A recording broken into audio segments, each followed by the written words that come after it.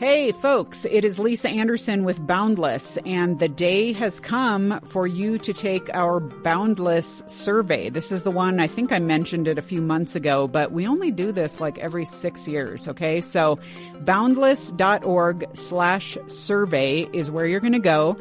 Grab a snack, sit down, put your thinking cap on, because this is your opportunity to tell us everything that you want to tell us about your experience with Boundless, about yourself. We're going to ask you questions about what you're up to, what you're into. Just we want to get to know you better. And so boundless.org/survey. Take the survey, be part of the Boundless family in communicating kind of where you are right now and kind of who you are. And so we will take all those results and use them to build Boundless throughout the remainder of this year and into next year, and hopefully serve you even better. And so go today, right now, boundless.org/survey. Thanks in advance. Boundless Show.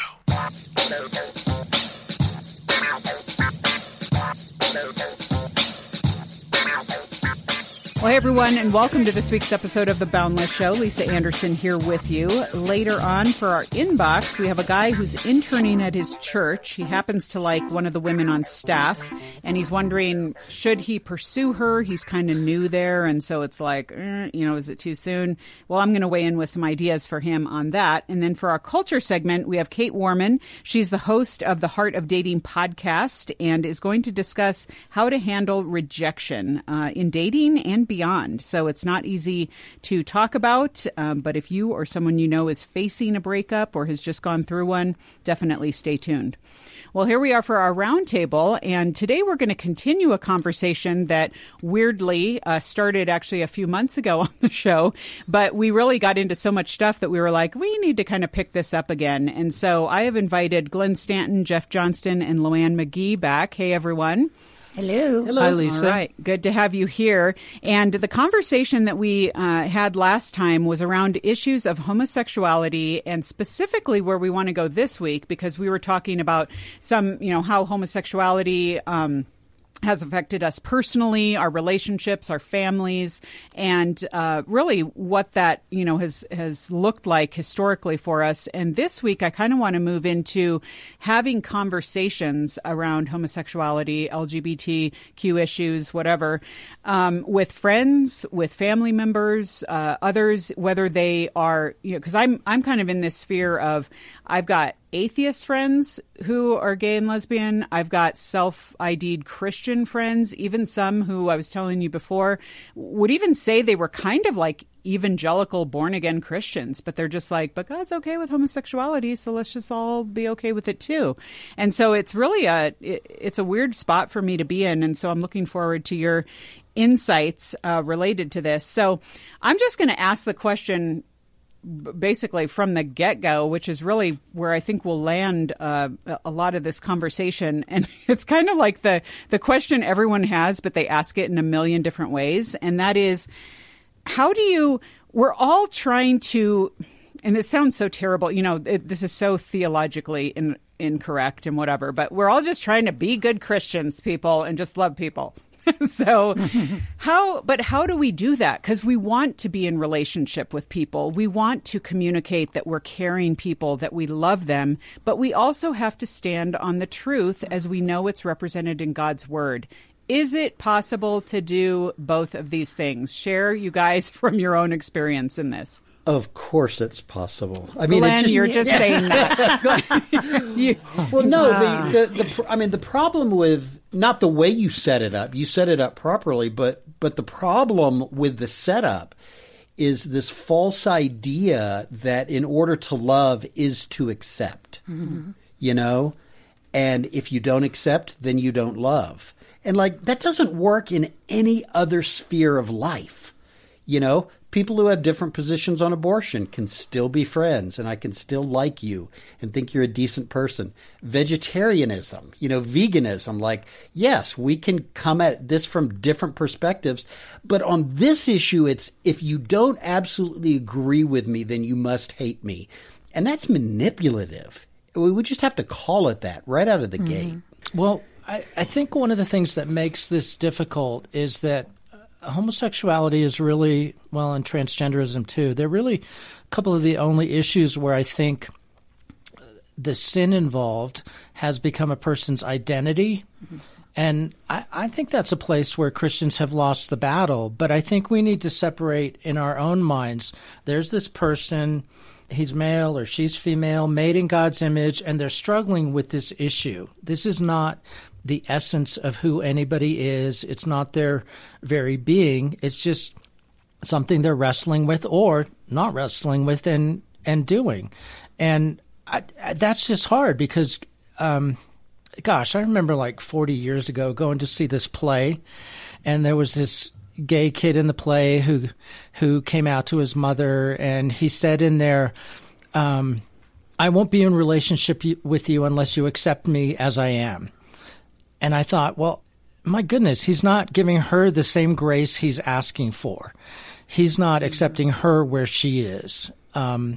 And I think most people, like you, Lisa, they're going to know where you stand on this issue. You're not going to go around hammering them on the head every time you see them. Nobody wants to be poked about their sin issue every time you talk to them. But yeah, I think we can make it clear what we believe about this, that this is not who you are, that I love you. And yeah, I think it's wrong. Yeah, we've come across it even within our own local church body. Of those who are like, well, yeah, people can be gay and Christian. Well, I have phrased it to a few different people. It's like, well, can I be an adulteress, a perpetual adulteress, and still be considered a Christian? You know, if I am constantly cheating on my husband, I am not abiding by the words of Christ and being who I should be in Christ. So, does it mean that I don't have a belief in Christ? No, but does it mean I'm truly living for him? Yeah, if I'm constantly cheating on my husband, I'm not living a life for Christ. And so anything, whatever it is, if I'm a constant liar or whatever, fill in the blank. If we are not denying ourselves to follow Christ in the way that he leads us, then what are we following? We're following our own choices. And we have to decide, okay, whose am I? Am I my own or am I his? Yeah. And I think getting back, Jeff, to what you said there, too, I think that idea of identity is so important because that is kind of a distinguishing factor. And I've had friends say to me, who say that they're believers and followers of Jesus Christ. And they say, look, Lisa, there's no way that God would make this such a struggle for me if it wasn't okay. Because I've done all the counseling. I've tried to pray it away. I did my best. And why hasn't God, if it's that important to God, why hasn't he shown up for me? What would be your response to that? Well, I think we need to think about how we talk about change with people. What does it look like for God to change a person? And Christians kind of have this dilemma where even in something like evangelism, we want to say to people, yeah, come to Jesus. He'll do so much for you, and your life will be so different. And we can kind of overpromise because we also have to let them know, well, it's not going to be easy either to follow Jesus. And the same thing with change. I don't think we can promise people that God will change them from gay to straight. Mm-hmm. And early on in my own journey of leaving homosexuality, I had to realize that I thought I would go to a support group for about 6 weeks, go to counseling for about 6 weeks. I'd be done. I'd be straight. I'd move on with my life. And I kind of came to my senses and realized it's not going to be this way. And change for me involved a lot of different things, changing my view of God, changing my view of people, of men, of women, changing my relationships, God bringing healing to my past, changing my thinking. I remember a friend of mine handed me a paper, and he asked me to write on it, who is God? And so I wrote down this great theological thing. God is light, God is good, all the verses we know. And then he said, okay, flip it over. And he said, now tell me how you feel about God. And these words came into my head immediately. I felt like God was angry and punitive, and God used that experience to begin changing my thinking about him and my knowledge of him. And I didn't even realize all that junk was in there. All my beliefs about him were so twisted and distorted, but that was a huge area of change in my life. So it's not about flipping a switch from gay to straight. It's about becoming more like Jesus. It's about becoming more of who God intended you to be. It's about being healthier in your life. And those were all wonderful things that God did for me over the years. Mm-hmm. Yeah, I remember last year when we had Beckett Cook on the show, and he's the author of A Change of Affection, and him talking about how, yeah, he said, Lisa, I would still say that I'm same-sex attracted. He said, but I see it as a great exchange in that God has done what God has done for me and giving me a new heart and literally transforming my life and where just the direction I face now. He said I had to hold everything else with an open hand and just say, he's got to be doing something. And it doesn't mean that like, oh yeah, okay, now he's just going to quote fix everything. Clearly, you know, we're in a broken world and whatnot. But I appreciated that perspective of he's like, but I will tell you, all my eggs are in God's basket. That's where all I can do is trust that he knows what he's doing, and I don't have the full picture. And so I appreciate that. I would like for you all to, because here's another question that kind of springboards off of that. So talk us through a scenario. Give us an example of how you would handle this. A friend who comes and either they've come out already or they haven't, or they're just confessing, I actually struggle with same-sex attraction. What do you say in that conversation, both immediately and then maintaining that relationship moving forward? What does this look like? Because I think a lot of us struggle with, okay, how much truth do I have to put on the line first? Do I have to set it up that like, okay, well, let me just tell you that I think that's sin, but here we go, you know, or in the midst of that, you know, we want to be good listeners. We don't know, are they okay with that? Have they reconciled it? What do you try to find out? What do you try to draw out of them? I mean, Loanne, you've had this conversation with a daughter. You talked about that last time. Let's talk about how you have navigated these conversations personally.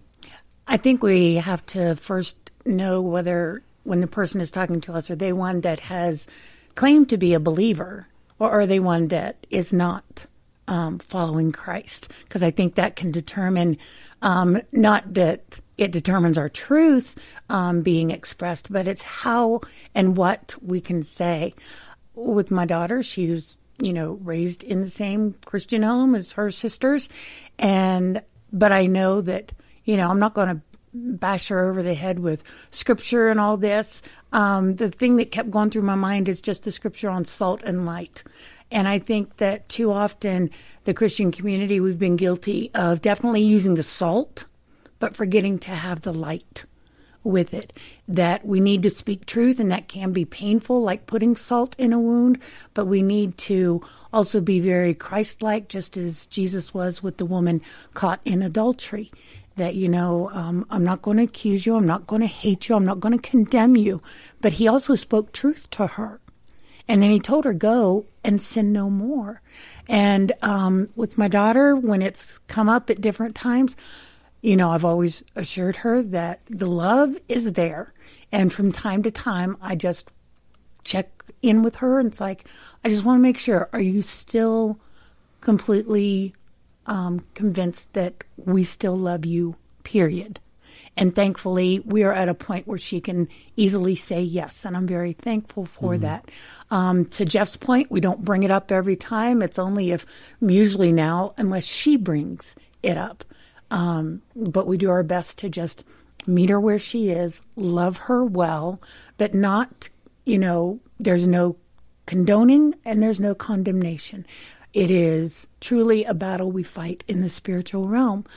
We had a young lady in our church a few weeks ago come to me and let me know that she's decided, because of someone that is very dear to me that has hurt her deeply, and is a male, that was very painful for her, that she's only 14, that now she likes girls. And it was a Sunday morning right before church. I'm needing to go up to the worship team. And she's like, but I just wanted to let you know. And I looked at her and I said, well, first of all, you need to know this is not going to change how I feel about you. I still love you. that's not going to change. And I'm not going to think that you're some absolutely horrible person. I said, but do you still want to follow Jesus? And she's like, well, of course I do. I said, well, then how about we talk about this when we've got time? Let's talk about this. Well, since then, she's let go of that. It was just kind of a moment of drama of like, well, the boys hurt me, so I'm going to go to girls. Well, because girls can't hurt you. We're really good at that. Whether we're lesbian or not, we're really good at hurting each other. See, that's such an important point, and it goes back to your question, Lisa, of what do you do with a person who just comes out with this news? You listen to them. Because a lot of times, especially today, we think somebody says, I'm gay or lesbian, like, okay, boom, that's just how you are. Like, no. It often means you're very confused about something.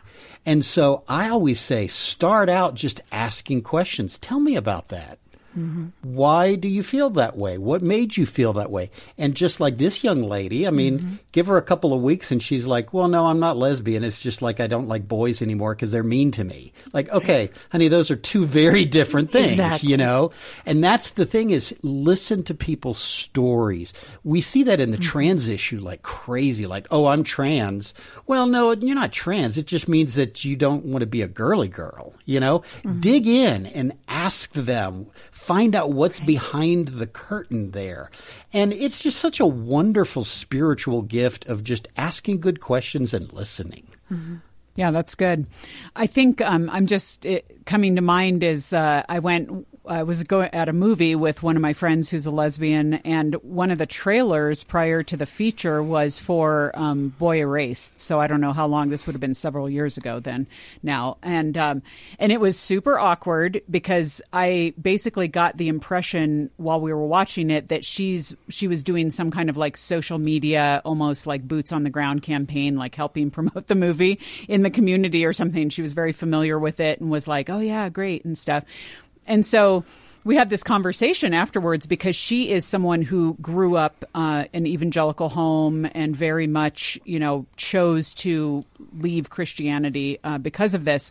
And I was able to be honest with her. And she's a friend that I've been able to affirm very much on the fronts of, you are an amazing friend. She has now had a baby. She and her now wife have. And I said, you're an amazing mom. Like, there's a lot of things that she does well. But I told her, I said, you know, I'm kind of offended that you're so gung-ho about this film because you know that I'm not saying that there's like no Christians that have ever acted like this or doing like whack stuff, but you know that the majority of Christians are not reflected in this film. And I was able to just be kind of a little bit honest about that I was hurt and offended that she was all like, oh yeah, this is what we need to get this out and be like, so I just felt like that was a helpful conversation where I was able to share some hurt and kind of make it we were able to kind of go back and forth on that. Yeah. There's this scene in the film where there's a support group for guys struggling with this issue. And I think one of the guys had a fall or something and they beat him with a Bible, literally. And I'm thinking, you know, I have never seen anything like that. That doesn't happen in the churches I go to. You know, we're not attaching electrodes to people. And you're saying this, Jeff, as someone who who lived, you know, for a while in a gay identity, who's done therapy, so you're not just making this up. So I want people to know that. No. Yeah. And, but there's this narrative that's developed, and that film is part of it, that Christians are somehow tying down people and forcing them to try to change. And I don't know anyone that's had that happen to them, and it certainly wasn't my case. I even had a couple people encourage me the other direction, you know, go ahead and embrace it. But what I really needed was guys who just loved me where I wasn't a project. They understood that I was wounded and a bit prickly and angry and caustic. Okay, very angry. But they just kind of let me be there. And they'd slam me over the head when I needed it with something. But the center point of our relationship wasn't my sexuality. And it wasn't about fixing Jeff. It was about other things. And I just needed that. I needed men who just came alongside me and walked with me. And gosh, they had their own stuff. You know, they had plenty of issues, and we would talk about that stuff as well. Yeah, that's good. I think that's a good thing for us to remember, because it's so easy when, whether it's Christians or the LGBT community that's trying to make, sexuality an agenda or a project or a top, it becomes what you're identifying as. And I would never want anyone to make that my sole ID, something about me, like some random, I say this jokingly sometimes here at Boundless about, I don't want to be like the singles poster child. Like the one thing about Lisa is she's single. So let's just talk about that every time. I would hope there's more to me than that. You know what, Lisa, it's interesting that you say that, because I have found that to be very, very effective. And it's a light bulbs on moment for individuals, gay, lesbian friends, trans friends. I mean, they'll make such a big deal about their identity. And I go, how about if just me and Fred be friends? How about if I just love you as Fred? Right. And you don't love me as Glenn the evangelical, Glenn the conservative. Just love me as Glenn, the guy who rides his mountain bike and likes to read and, likes music. And you can see people's eyes like, wow, that is like a revolutionary new idea. Yeah. And to come at it that way is very, very powerful and very liberating, because you know what? Stop being your identity. How about if you just be you? Right. And let me love you for who you are. And it's very disarming. It's very disempowering, but it also equalizes the situation. Like, okay, yeah, I can do that. How about if you just love me for who I am? Yeah. That's novel. And it gives you something different to talk about instead of, because I think so many Christians, especially, maybe you listening, you say, I'm just like a 20-something. I don't know. I don't have all these talking points about homosexuality, or I can't debate people and stuff. And that's where it's just like, man, we got to get back to seeing our friends as people, as made in the image of God, as people. No one is a project, but everyone is, we don't know who God's going to save. I mean, God, everyone has that potential to be snatched, out of their own sin and turned, by the power of God alone. And so I think we need to be confident in that and be joyful in that as we interact with folks. Yeah, one of the biggest things I had to learn was that I am not my daughter's Holy Spirit. I'm not anybody's Holy Spirit, but I thought I was doing a good job at being that. And then, got taken down a few notches by the Holy Spirit, The actual one. And it actually became very freeing. It helped relieve me of the worry that I was becoming consumed with, of, the eternity of my child or anybody that I know who is not walking with the Lord, regardless of their lifestyle, because not good people go to heaven. Saved people go to heaven, and as I shared in church a few weeks ago, I said, who of us, if we had to wear a placard listing the sins that we had committed that week and walk around with that on us, who of us could stand? But yet we stand here and we point our fingers, well, but they cheated on their husband and then they did that. Well, you know what? My little judgy self, I'm putting a barrier between me and my Lord with that, because I'm saying I'm the judge and jury. God's the judge and jury. Are there certain things that we know are absolutely sin? Yes. But those are visible things a lot of times. If they're declaring their sexuality as other than what God designed, or, fill in the blank, it's just, I'm sorry, but let us all realize we are just sinners.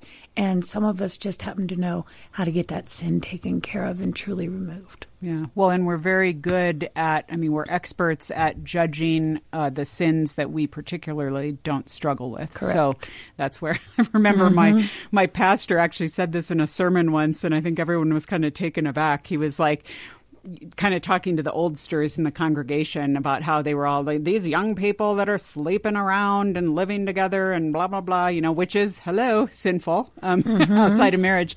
But he said, guys, he said, seniors, let's remember the only reason we're not doing that is we're too old and too tired. so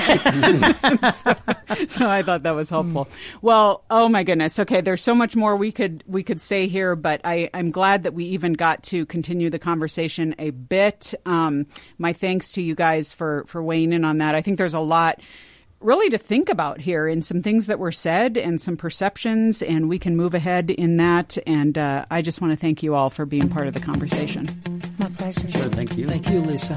That sweet aroma, bold and beautiful, I can hardly wait to taste. Early morning, something wonderful is about to make my day. Hey, give me a good cup of coffee. Give me a word that rocks me. A whole lot of Jesus in a little caffeine. You are my awakening. The world awaits out the front door. Let it wait just a bit more. 'Cause I need Jesus in a little caffeine. You are my awakening. Well, folks, we are here for this week's culture segment, and I get to introduce you to a new friend here at The Boundless Show, Kate Warman. Kate, welcome to The Boundless Show. Thank you, Lisa. So excited to speak with you today. Well, it's really fun for us. Your book had kind of come across my desk, and I thought it was an interesting topic. And of course, sometimes just by the title, you can't totally tell what it's about. But the title of your book is "Thank You for Rejecting Me," which I was like, okay, well, we're a young adults ministry and stuff like that. And so obviously our folks are always talking about rejection, whether in dating or otherwise. But, you don't always feel like, oh, you think you're the only one that struggles with this, but it's kind of a universal thing and can play out in many different areas. And so, so I thought it would be really fun to talk to you today. For those of you who aren't totally familiar with Kate, she's an author, she's a speaker, she hosts the podcast Heart of Dating. And I don't know if any of y'all have heard that, but you've got to check it out. And you can find out more at heartofdating.com. She's a relationship coach, currently living in LA. And so, well, let's jump right into this topic because it's born out of a lot of personal experience, which is always helpful, I think, for folks, because as I was saying, people tend to feel pretty alone in their struggles. And so it's kind of one of those things of like, oh my goodness, hey, maybe I'm not alone. This could be cool. And so, so you kind of, the first place I'd like to go is obviously none of us like being rejected, but you're actually arguing in the book that it can be a good thing and a very growing thing. And you kind of give several reasons why. Kind of give us an overview of why you even thought like this is something that people need to know so they don't get stuck in this spot. Yeah, well, as you said, Lisa, we all go through rejection of many forms. And I think when someone says the word rejection, it could conjure up a myriad of different things in our minds. Some people immediately assume, because I'm a dating coach, I talk about dating, that the book's just about heartbreak. But the reality is that rejection spans more than just heartbreak. It could also happen in our childhood years through our familial dynamic. It could happen through our middle school years when we may feel left out or bullied. It could happen in the workplace or in school when you feel like you are a failure or you have a closed door. So when you bring up the word rejection, it could conjure up a lot in somebody's heart and mind. And what I realized both in my journey personally, as well as helping people in this area, so much of my life has, and my identity in the past, before I started healing from different past rejections, had been defined and kind of stuck in the rejections of my past, thinking that out of fear that this X thing, whatever it was, this heartbreak, this failure, this not feeling like I fit in, would happen again. And therefore, it limited me from putting myself out there in the world because I was so worried about rejection happening again. Yeah. But the reality with rejection is that it will always happen. Yeah. You know? Well, and it's very, kind of what you're alluding to there is a very sneaky thing because we don't often spend a lot of time just saying, well, let me reflect on my past and the rejections I've had and what I can learn from them. We tend to try to just forget them or be like, if this was in my past, the one thing I don't want to do is return to it. I don't want to relive it. I'm going to do everything I can to protect myself from it. So what kind of from your past started cropping up that you were like, oh my goodness, there's like a pattern here? Yeah, and that's a good thing to admit that we can put a lot of things in the closet, but eventually we'll have to clean out that closet. We could stuff it all in there, but it's going to eventually come out and leak into our lives in various ways. And that's what happened for me. I was a perfectionist growing up. I developed a really bad or an interesting habit, I should say, of performing, which can be used in a good way. But for me, I also really clung to performing. And that outside of performing, I also grew to needing a validation from men, which is a big part of my story, a la now today being a dating coach. But throughout my journey, what I realized was I was putting so much of my identity in men and validation and needing all these things. And I didn't actually realize how much I was also being affected by the rejections of my past when things didn't go according to plan. Because as we all know, we don't have control of so many different situations, especially when it comes to rejection. We have no ways of controlling if people reject us. And so one day after a really terrible abusive relationship that I detail in the book, I went through a season of kind of recognizing that I didn't know who Kate actually was outside of performing and outside of dating. And I needed to take a season to heal from both the rejections of my past that had happened to me. And also what I talk about in the book, Lisa, is not only rejections of my past that had happened to me, but also the internal self-rejections that I had been believing about myself. And so that's what led me on a journey of kind of going through these layers of healing from rejection. Yeah. Well, let's talk about, you detail several stories in the book and specifically this one about dating. You talked about your relationship with Chris and the breakup there. And, all of us like to think, we all think that we're going into relationships and we're going to be super healthy about them. And that, we say in our heads, like, and when we break up, it's going to be okay. We're going to remain friends and we're going to move on to the people that are really meant for us. And it like never works that way. There's always more drama than you think. And you had like a full on pajama day after this happened. There was a fight the night before. Tell us that story. And really, did it surprise you the way that this panned out afterwards and kind of the way that you had to process it and your own feelings about it? Yeah, so that story goes, with that specific relationship was post what I just talked about, which was an abusive relationship. And so I had spent a lot of years healing and actually rewiring my identity and coming into oneness of who I was in Christ. And so I was ready for this relationship with Chris. I was excited. He was a man that was very godly and a lot of people around us supported it. And so for me, it was like, oh my gosh, thank you, Lord. This is it. Like my time has come. All the pain in the past, all those closed doors, all those failed relationships. Finally, I found a guy. This is so promising. I love him. This is going to be it. Like, praise God. Thank you, Lord. And one day he came to me saying, Kate, I actually don't have peace about the future of our relationship. And it was in that moment, all these thoughts and feelings and me picturing our future life just came crashing down. And it led us into taking a break in our relationship. And it was interesting, Lisa, because it was in that break that I started really hearing from God and him speaking to my heart, like that you will be okay whether or not this relationship works out. And that you ultimately want somebody whose heart is ignited to pursue you through the good, bad, and ugly. And you don't want to sit here and try to change this guy's mind, try to convince him to be with you as I would have in the past, as I revealed to you, my performance mechanism.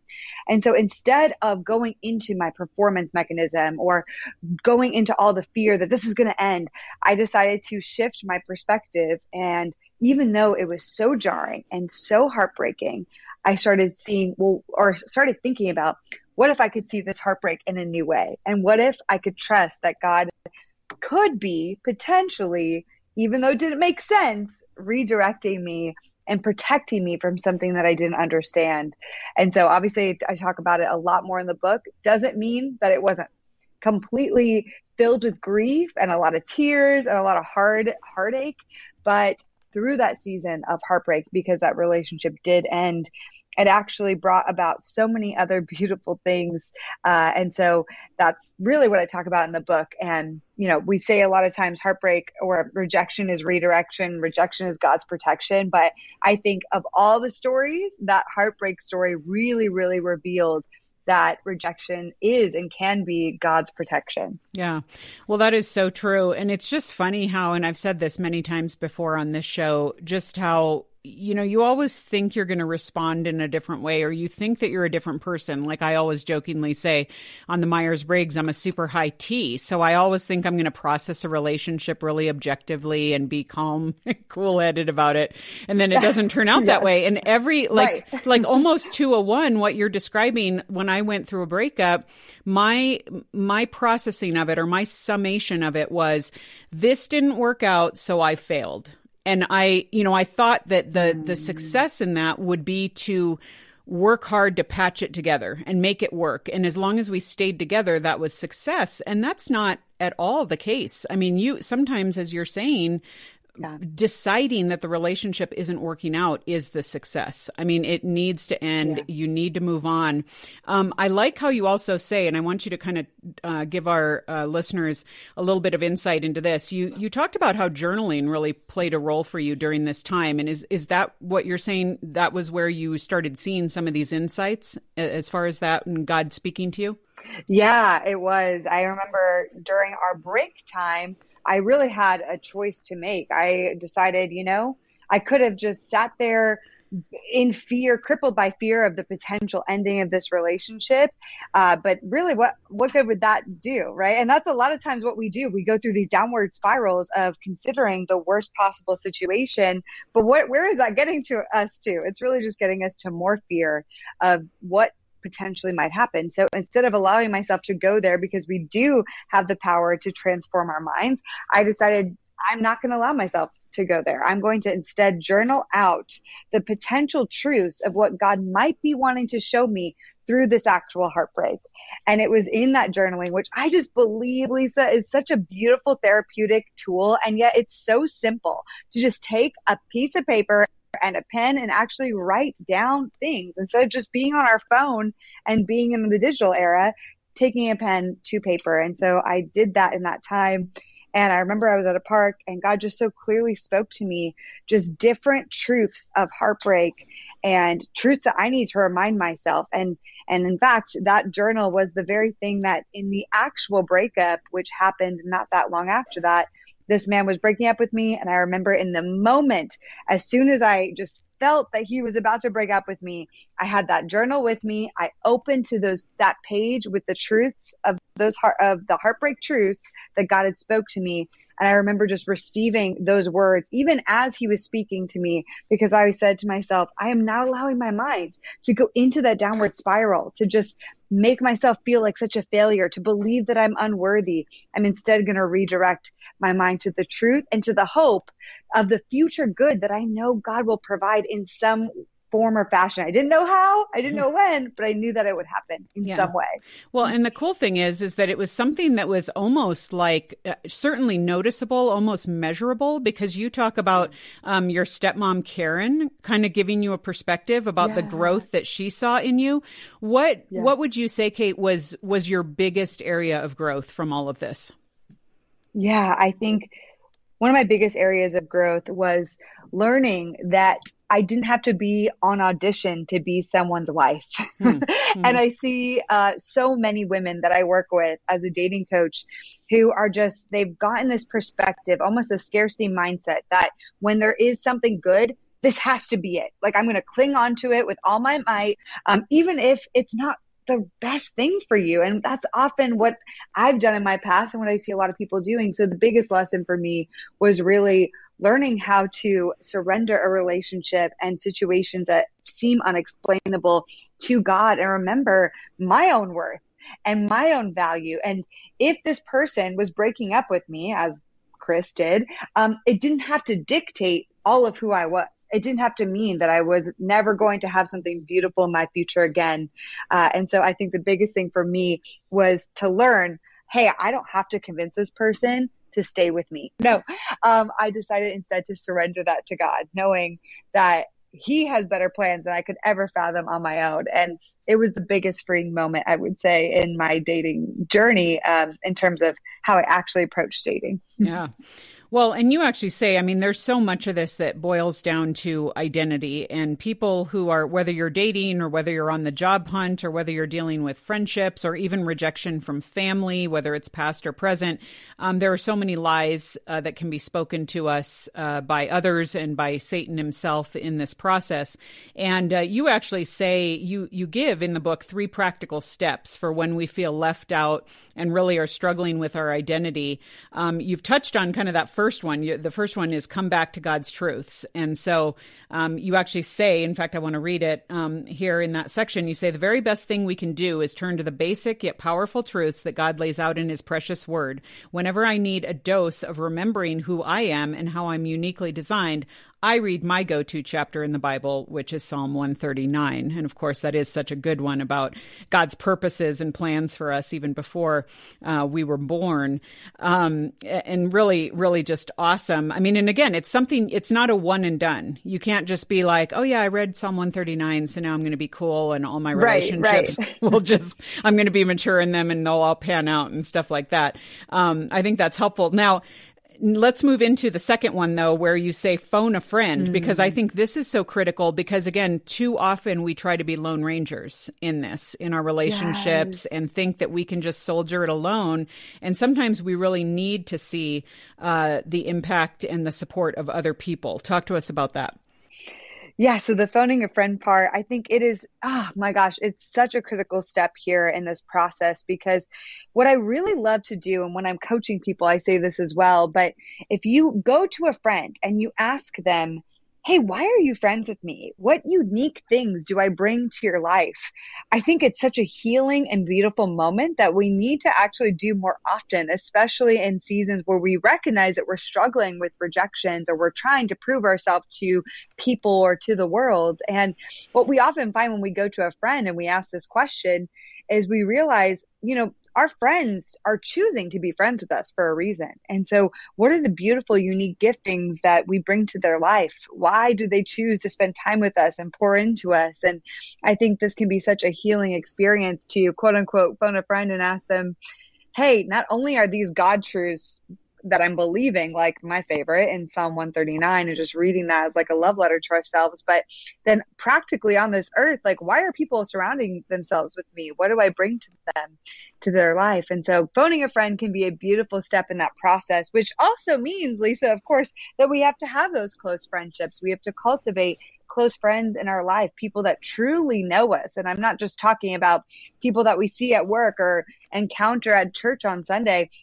I'm talking about people who we are actually walking hand in hand, arm in arm through life with, that know the depths of our heart, the struggles, the things that are difficult for us, and that we even keep accountable to and are going on this journey of life with.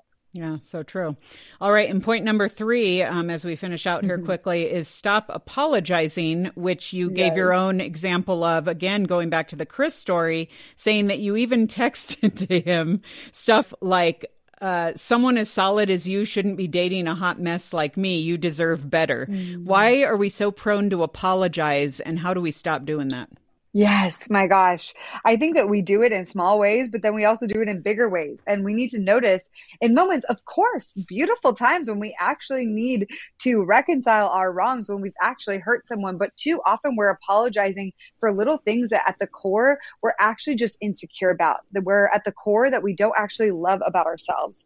And so I say this in the book that we should not forget that not one drop of our self-worth depends on other people's acceptance of us, that we don't have to sit in our lives trying to prove ourselves to every single person that we encounter. And that it even includes within our dating lives, which we're talking about here.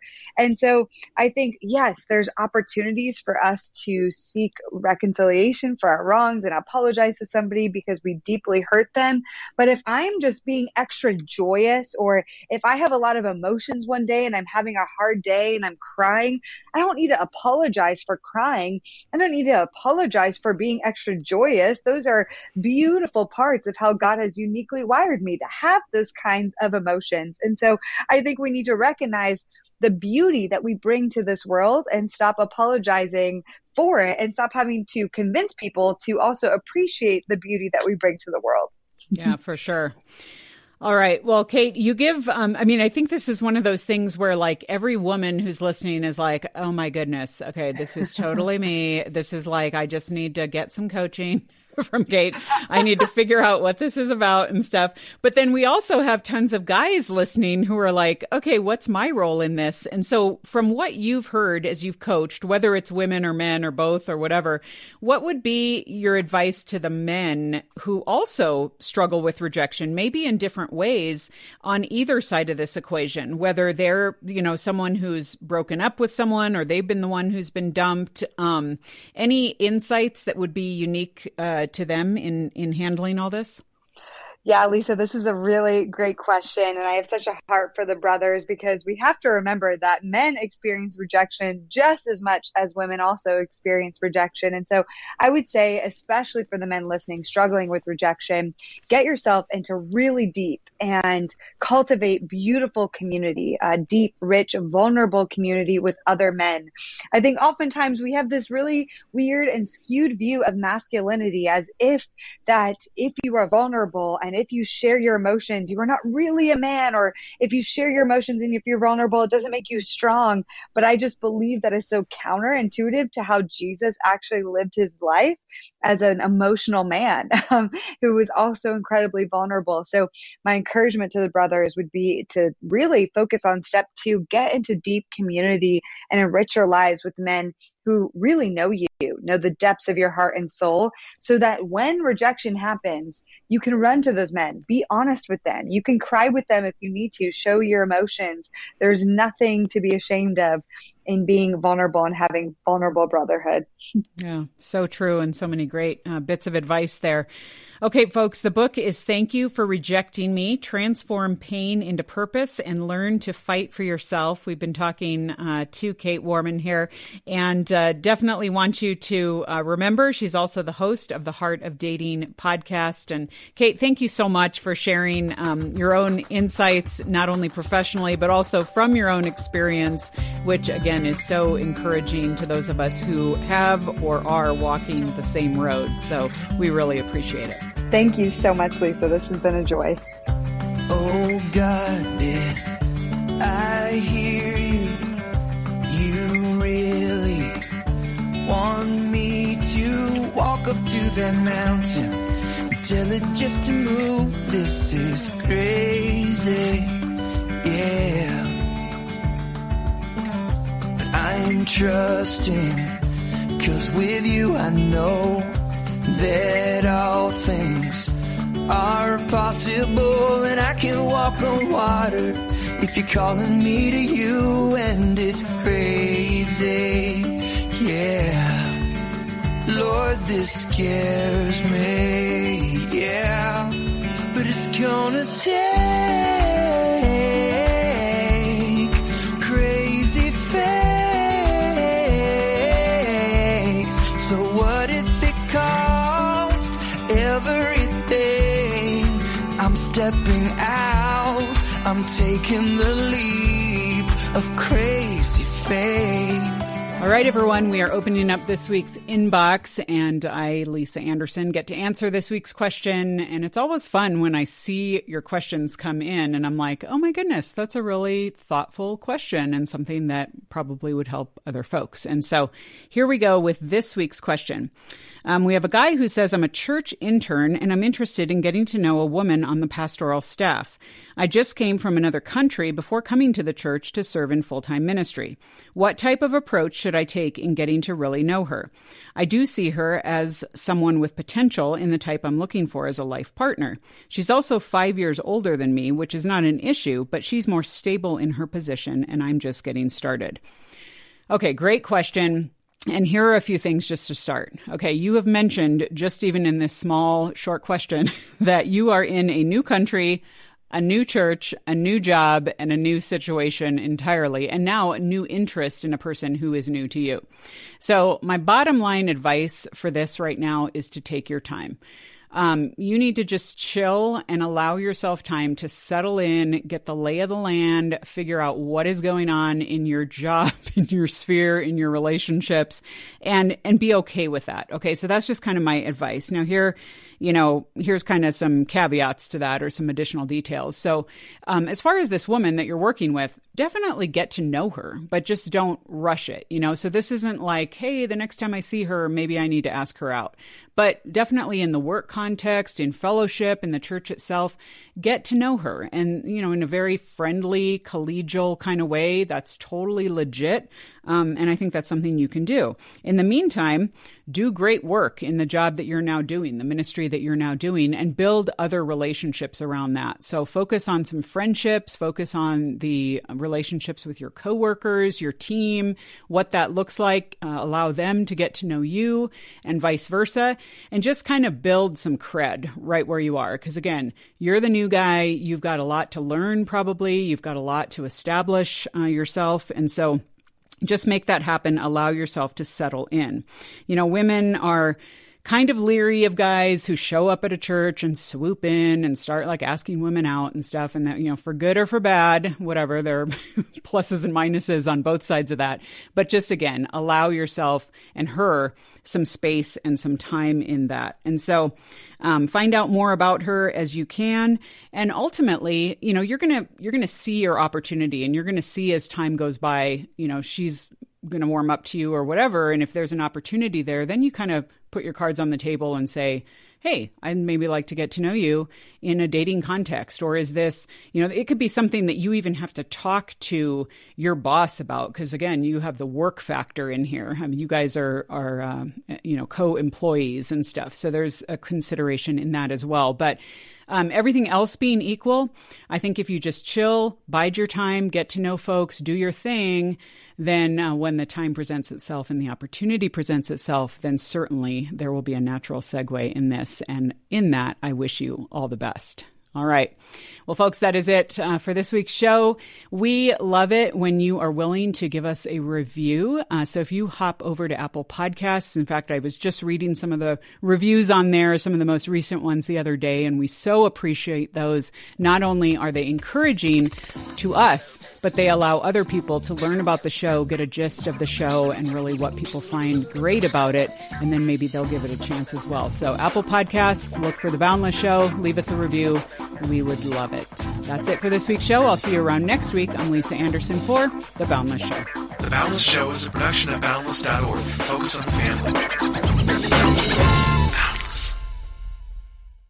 You've read accounts in the Bible of how Christ impacted so many people, but we really know very little about the lives of those early followers of Jesus. The Chosen, I Have Called You by Name, imagines what life was like for those who followed Christ. Based on the widely acclaimed TV series The Chosen, this Focus on the Family book by best-selling author Jerry Jenkins brings color and depth to the people surrounding Christ. You can find out more at focusonthefamily.com/chosen.